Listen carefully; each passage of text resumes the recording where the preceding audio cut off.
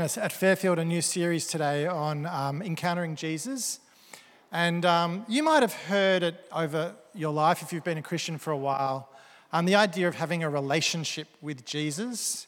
When I was growing up, I remember my youth ministers often encouraging me to invite Jesus into my heart, and to that religion, Christianity is not a religion, it's a relationship. But is it really true that we are to have a relationship with Jesus? Is it really true that we're to invite Jesus into our heart? If you think about the New Testament, there aren't too many times you can think of when the apostles going around to the people and the disciples going to the people and saying, why don't you have a relationship with Jesus? They don't say that, do they? What do they say? They say, this guy is the Messiah. Jesus is the Saviour. He's the Christ. He's the Lord. Submit to him. But what happened was, in the history of Christianity, about 200 years ago, in America, there were these revival meetings, and it became a big thing, a big focus, the idea of having a personal relationship with Jesus. It's a little bit misleading, the idea, because you don't really have a personal relationship with Jesus in the sense that it's not just you and Jesus. When you become a Christian, you enter into the community of believers. You share that faith with other people. And he's the Lord of all Christians. He's not just the Lord of the universe too, for that matter. It's not just you and him. But on the other hand, this concept, while the phrase relationship with Jesus isn't you won't find a verse really that says that kind of line or that concept. This concept is throughout the whole Bible. So you think about right from the start of the Bible, you open the first couple of pages of Genesis. What is God doing? He's trying to, or he's hanging out with people. He's being with people. His creation, his humanity. And all the way through the Bible, it's God being present with people in different ways. Even though the human beings turn their back on him and sin and do all kinds of horrible things to each other, God keeps pursuing humanity. And then what does he finally do to make his point? So that he could have this relationship with people, he sends Jesus, and Jesus gets up close and personal with people and sits around tables with people. And so, in another sense, we really do have a relationship with Jesus. And so, for Christians to have a relationship with Jesus, the first thing we've got to do is to really realise that he's real. Sometimes in church, we can spend so much time thinking and reading the Bible and debating ideas that Jesus becomes an idea, a concept, like a philosophical construction. But Jesus is a living person. He is real. On Easter Day, we say Jesus is risen. We don't say Jesus rose or Jesus was risen. We say Jesus is risen. In other words, Jesus is alive in his resurrection body, and we, as Christians, can have a relationship with him. Now, I'm not going to try and prove to you this morning that Jesus is real, because if I could do that, I'd be the greatest theologian of all time, and things would be very different. But what I'm going to try and do is show you what you can expect from knowing the real Jesus. And we're going to do that by looking at this passage, this great and famous passage about the healing of Jairus' daughter, and also the raising of Jairus' daughter and the healing of the bleeding woman. Well, the first thing is, if we were to think about Jesus being real, the first thing to know is that we can interact with him. The story that we've had read involves two people in great need. First of all, there's Jairus, who's this big, important synagogue leader, whose 12-year-old daughter is dying. And there's no one more distressed than a parent whose child is dying. And then the other person in need is this woman who's constantly had her period for 12 years and making her very, very sick. And in some of the versions of the original Greek text of the book of Luke, it says an extra sentence, which is that she'd spent all her money on doctors and none of them had been able to heal her. Remembering that Luke, the writer of the gospel, was probably a doctor, we think, because he's referred to as a doctor, medical doctor. So, Luke knows what he's talking about. This woman, she was in great trouble and she was marginalized and, she was seen as ritually unclean by her community. So she's the other person who's really in need in this story. And by this stage in Jesus' ministry, he'd become very famous in his own kind of region. Luke tells us that a crowd had formed and that these crowds were so big and so wild that they almost crushed him. This is how famous he was. And with all famous people, you don't really believe that they're real until you see them in the flesh. I don't know if you've ever seen really famous people in the flesh before.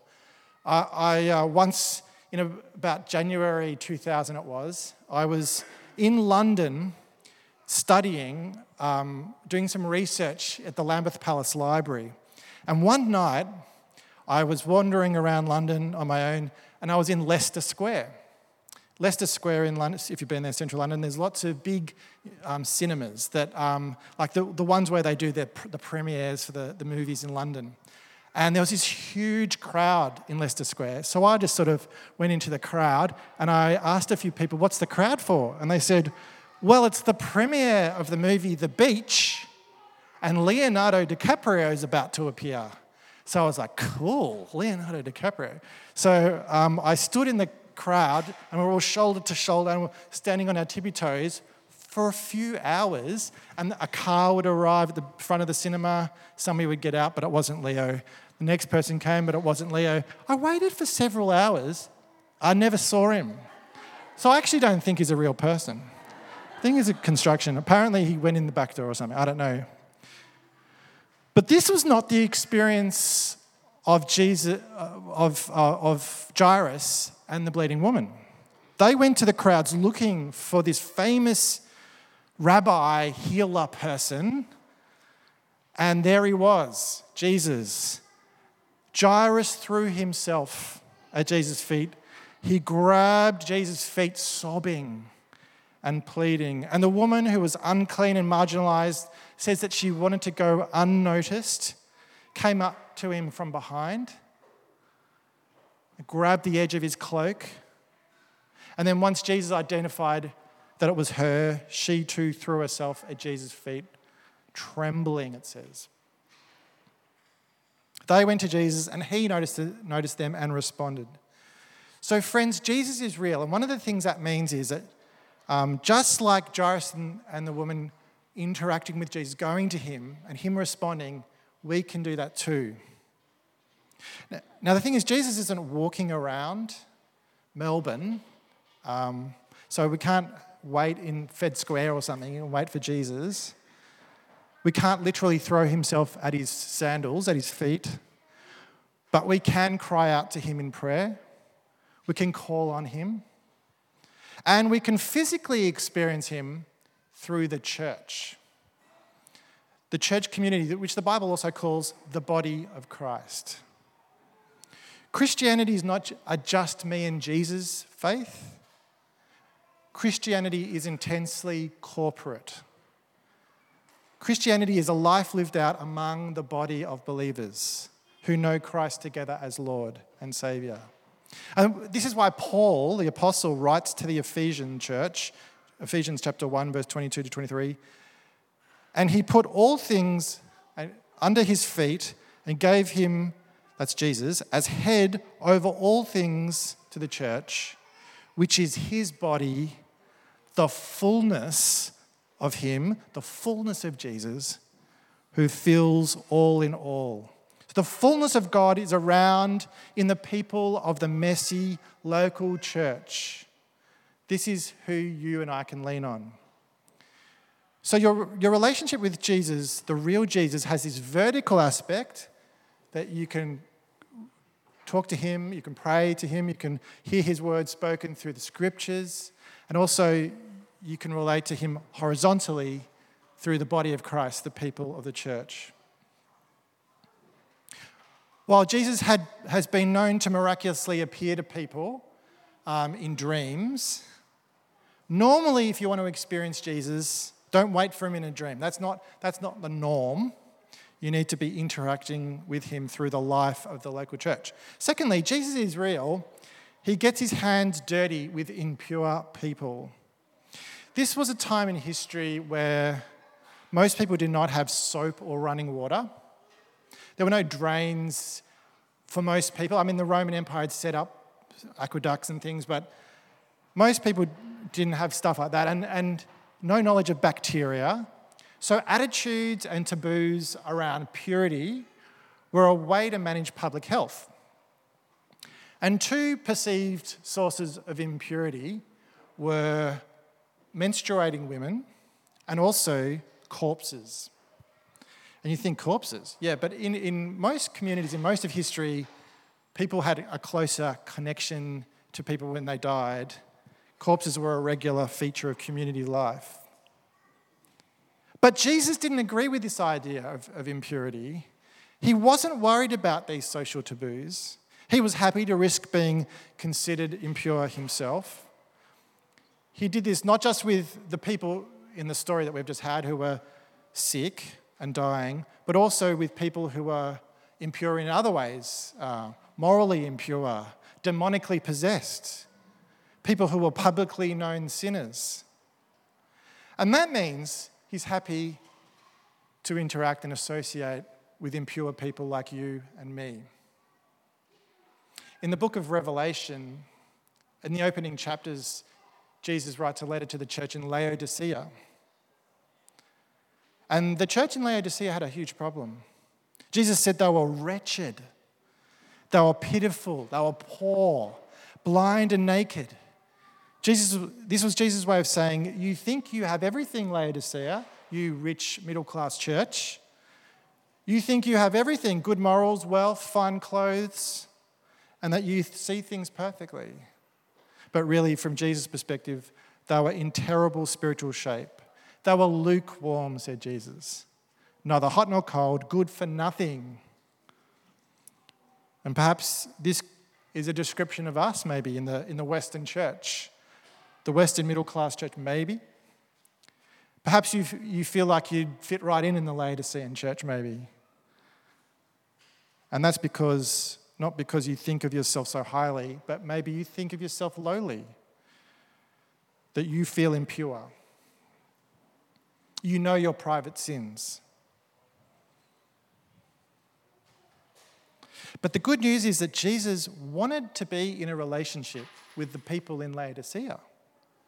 Despite their sins, despite the way he described them, he knew exactly what they were like. He didn't turn his back on them. If anything, they had turned their back on him.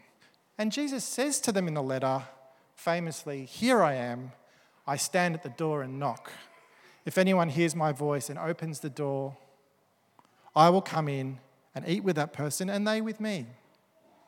Jesus was keen to associate with impure people.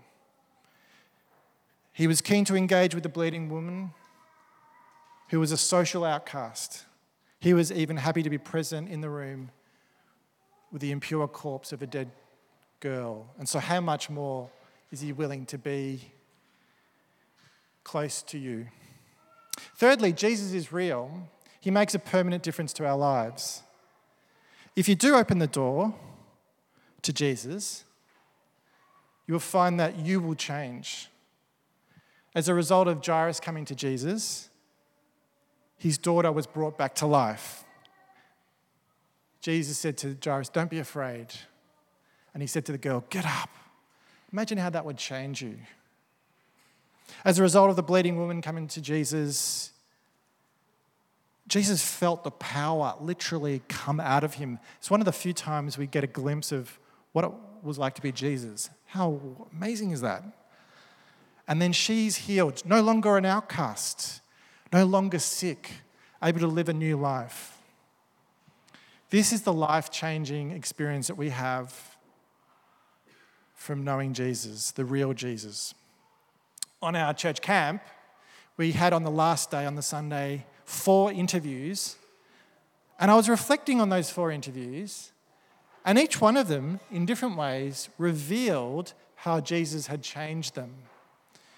I interviewed Esther, and she talked about her years growing up as a child of missionaries in Guinea, and her growing relationship with Jesus in that context, and how, first of all, that gave her a real appreciation of the blessings that God had given her, because she'd grown up with not much, and that has set her up well for life in a wealthy context of Melbourne. But also, she was thankful that with Jesus, she's allowed to make mistakes and be herself, and that she knows that God loves her regardless. What a change that has caused for her. Ben Thomas,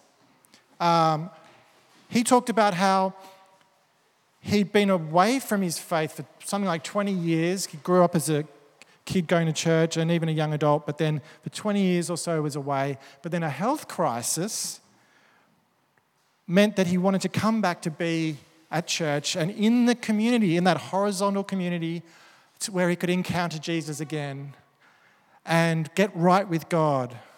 And in doing this led him down a path of rich awakening in his faith, so much so that now he's studying at theological college.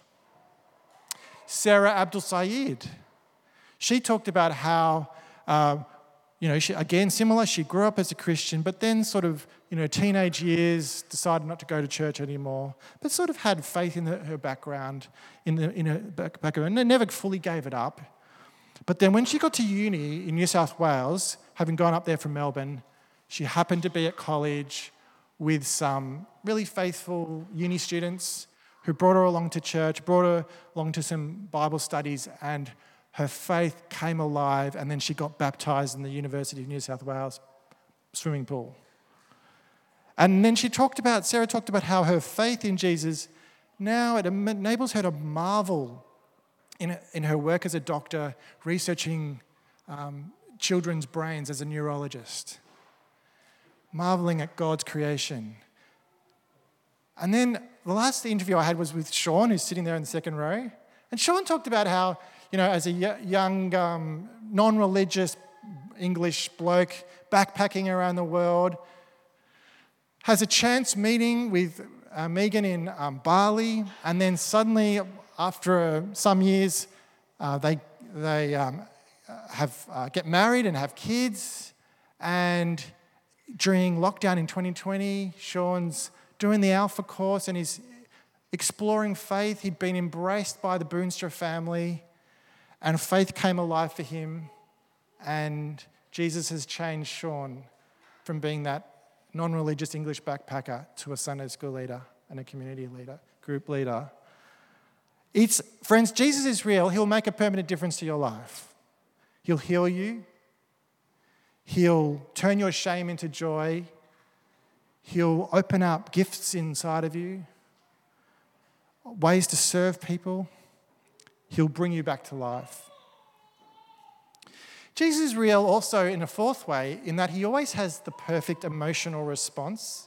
I've interviewed a lot of people to hear their testimonies, and I've heard a lot of testimonies over the years. And often a feature of the testimony, they'll say something like, I know Jesus is real because I feel him. They often say that.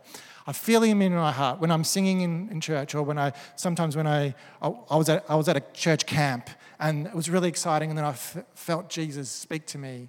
And there's a lot of focus on those feelings that the person has. But something that's incredible about Jesus is that Jesus also feels. And he always has the perfect emotional response to our feelings. And we see that in the passage. We see all the different types of emotions that you can have. For example, there's the expectation of the crowd.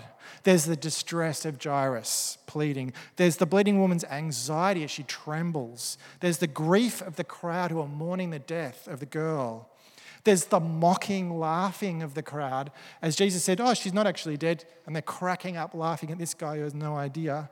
There's the astonishment from the parents when she does wake up. And in each case, Jesus responds perfectly, because he always responds with the perfect emotional response to our emotions. So to the expectation of the crowd, he remains focused on those in need. He didn't get swept up in the moment. If I had have rocked up to church this morning and there was a big crowd waiting for me going, Peter, woo-woo, I would have just gone, hi everyone. And I would have lost my ego would have taken over. But with Jesus, he remained focused on those in need. To Jairus' distress, he responded compassionately and in a calm way, walking quickly to the dying girl and telling Jairus to fear not. To the bleeding woman's anxiety, he spoke words of hope and healing. He didn't leave her in her sadness. To the grief of the crowd, he told them to stop grieving because she wasn't dead. To the mocking laughing of the crowd, he just ignored them. To the parents' astonishment, he told them to keep quiet about it and not to tell anybody. In a relationship with Jesus, you can trust that he's safe. He'll be kind despite how you might feel. He will respond perfectly no matter what you're going through. And lastly, Jesus is real because he cares for people like a loving father. Even though Jesus is the Son of God and he calls his disciples brothers and sisters, he also relates to us like the way God the Father relates to him. And so out of love, he calls the bleeding woman daughter. And he calls the girl my child. Not just child, but my child. The theologian Frank Viola, he's got a great surname, explains what's going on this way. He says, in Jesus Christ, you and I have received something far greater than just a personal saviour. We've received Jesus Christ's very own relationship with his Father. He continues, according to New Testament teaching, what the Father was to Jesus Christ is to you and me. Because we are now in Christ, the Father loves us and treats us just as he does his own Son. In other words, we share and participate in Christ's perfect relationship with his Father. In fact, Jesus says he wants us to relate to him like he's our Father. Remember the time he was standing there with the disciples and he got a kid and he got the child to stand in the middle of the disciples, in the crowd of disciples.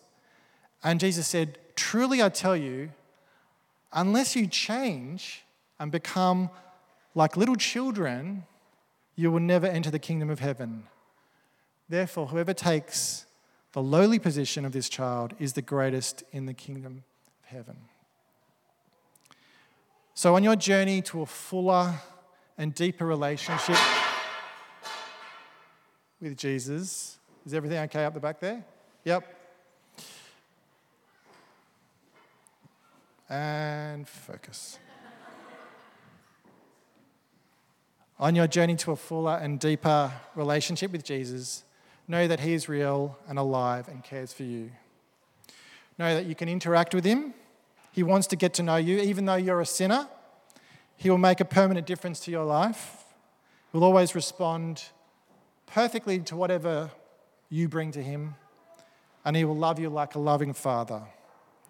As Psalm 34:8 says, taste and see that the Lord is good.